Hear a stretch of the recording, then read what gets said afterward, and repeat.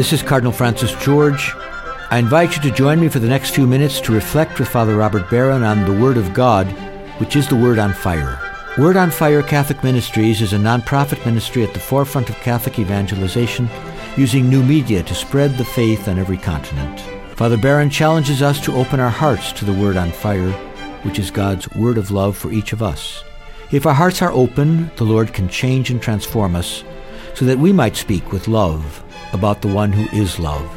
The global benefactors of Word on Fire, with the support of the Archdiocese of Chicago, now present Word on Fire. Peace be with you. Friends, what a joy and privilege we have today to meditate on the little theological masterpiece, which is St. John's story of the healing of the man born blind. During this cycle of Lent, we have the privilege of walking through some of the most powerfully crafted stories in the Gospel of John, and they're all about us. They're all about our own spiritual journey. As is always the case with St. John, this story is so artfully told. It's filled with symbolically important detail, and it operates at a number of levels at the same time. That's why anyone that's attuned to poetry or literature will love the Gospel of John, because you see that same kind of artfulness. As I say, the purpose of this story and all these stories in John is to change us. It's about an historical event, yes indeed, but it's meant to change us now. So, Jesus notices a man blind from birth. We're dealing, as I say, with a real historical event, something which the Christian community remembered. This physical healing of a man who had never seen. But, any biblically attentive reader would know that we're also dealing here with an archetypal story of coming to spiritual vision. We are all meant to identify with the man born blind. Why?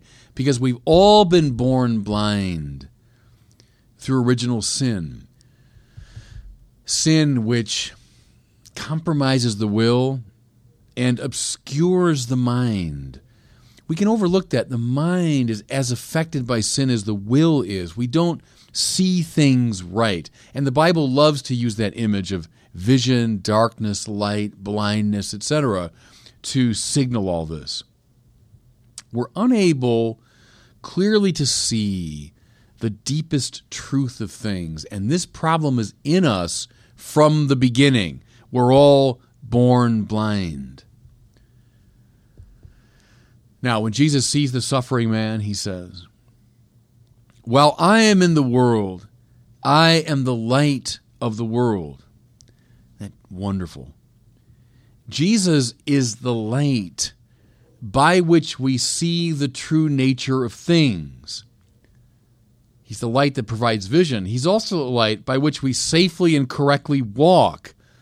How to see, how to move, how to act. You see, all of it is conditioned upon Jesus, who is the light of the world. Notice, too, something, and you see it a lot in the Gospel of John. There is very often a correlation with creation. John's Gospel begins, "In the beginning was the Word." And, of course, Bereshith in Hebrew is "in the beginning." That's how the whole Bible commences. So John is often preoccupied with Jesus as the creative Word of God. He recapitulates what you find, therefore, in Genesis. Well, what's the first thing that God makes? Let there be light. And there was light. That's why light is associated with God and the things of God. So, this will be a story of recreation, of making things new, of starting at the beginning again. Now, the link to creation is intensified by the next detail we come across. When he had said this, he spat on the ground and made clay with the saliva. Now, it's a peculiar detail, isn't it? They say in the first century that healers would often do things like this. They would say words, or they would perform certain moves, And one of them was this mixing of spittle with the ground. But there's more than that going on, isn't there? Because no first century Jew would have missed the allusion to Genesis. We hear in Genesis that God fashions the first human beings out of the clay of the earth. Remember, he makes almost like little figurines and he blows the breath of life into them. What's going on here now is a recapitulation of that. Now the Son of God, now the Word of God made flesh, out of clay is going to restore the sight of the man born blind. He's going to restore creation, complete creation. That's his job.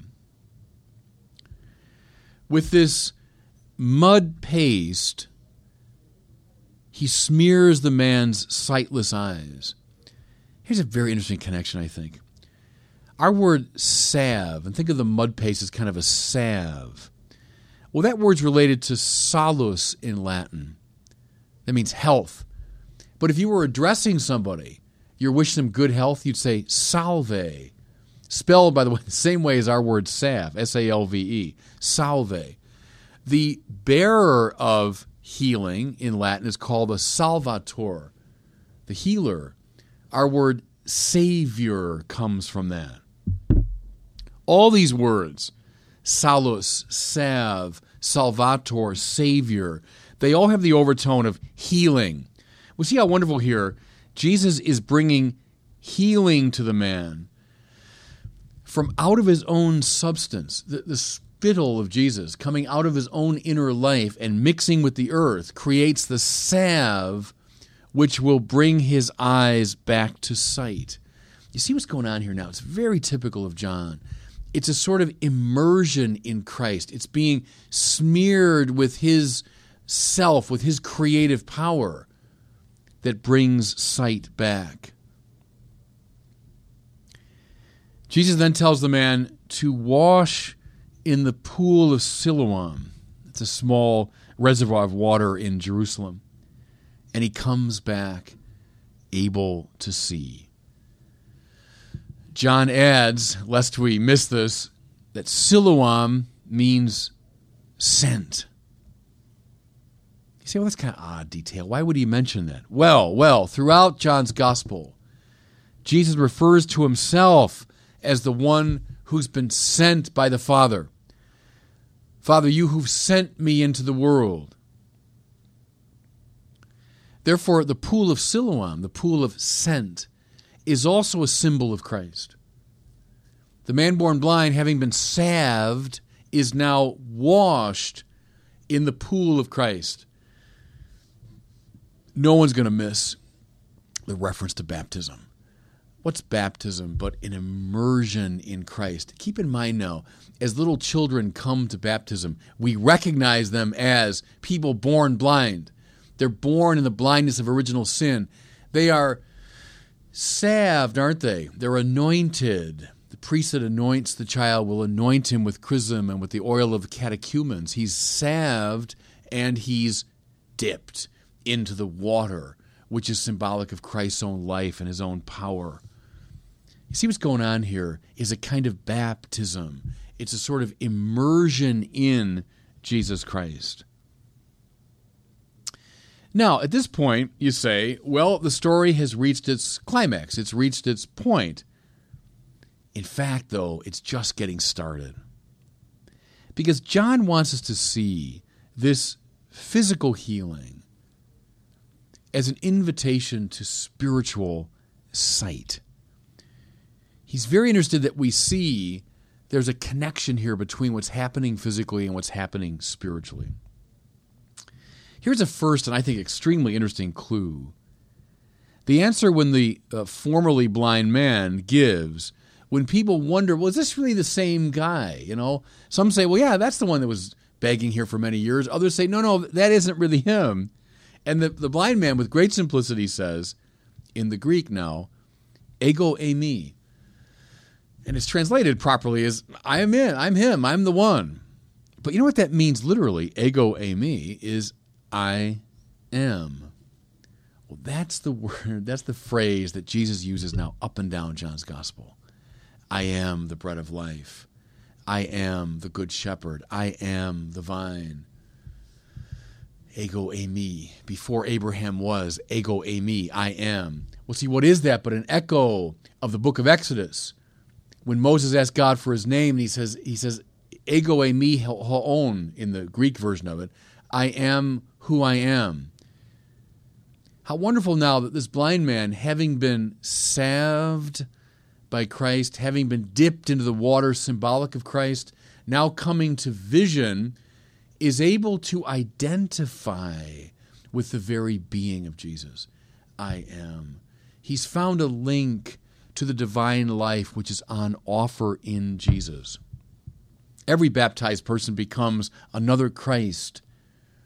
We become Christified. And so we can say, in a derivative way, ego eimi, I am. Then we watch now as his vision expands and deepens. The Pharisees, angry that Jesus had cured on the Sabbath, question the man. And he says very simply, well, the man they called Jesus rubbed mud on my eyes and caused me to see. When they press him, he says, this man must be a prophet. And see what's happening. As it begins, it's just this man, Jesus. But then his vision's deepening. This man is a prophet. When they argue with him further and they threaten him, he says, if this man were not from God, he would not be able to do anything. Deeper vision still. First, he's just a man. Then he's a prophet. Then he's from God or of God. He's coming now, having found his physical vision, he's coming to deeper and deeper spiritual vision. Then, now here's where the story really comes to its climax. Finally, they're exasperated with him. They throw him out. Jesus finds him and asks, do you believe in the Son of Man? The former blind man says, well, who is he, sir, that I may believe in him? Jesus says, you have seen him. And the one speaking with you is he. Are you ready to accept the one, he's saying, who's more than a mere man, more than a mere prophet, more than merely someone who is from God, but rather the one who is God from God, light from light, true God from true God. You see, he's drawn the man now who's been salved and has been immersed, and he's coming to deeper vision. He's inviting him to see all that can be seen here. And so the man says, I do believe. And then he bows down and worships. See, that's the whole point of the story, isn't it? Yes, physical healing. Yes, the remaking of creation. Yes, indeed. But at the deeper level, coming to see spiritually who Jesus is. And we know he's seen clearly because he gets down and worships. He worships him as God. Remember something too? Adam, in the book of Genesis, is the first priest because he walked in easy fellowship with God. What was sin? Sin was a loss of that priesthood. Adam began to worship something other than God, worshiping his own ego. But now we see the blind man restored, the blind man recreated. Now is a kind of new Adam who gets down on his knees and he worships the true God. He's come to physical vision, and he's come, more importantly, to spiritual vision. And that's why, friends, this is our story. And God bless you. I hope you were moved today by the Word on Fire. I pray that together we might become a people on fire with love for God and neighbor here in Chicago and wherever these words are heard. Until we join Father Barron again next week, I'm Cardinal Francis George, and I pray that God will bless you and those you love. Father Robert Barron is combating the crisis of faith in our culture. Father Barron's expanded website can deepen your faith, give you new insights into scriptures, and help you become a better Christian. Go to wordonfire.org and tap into Father Barron's compelling videos, sermons, articles, and much more. Wordonfire.org. Connect with one of the Catholic Church's best messengers, every day, everywhere.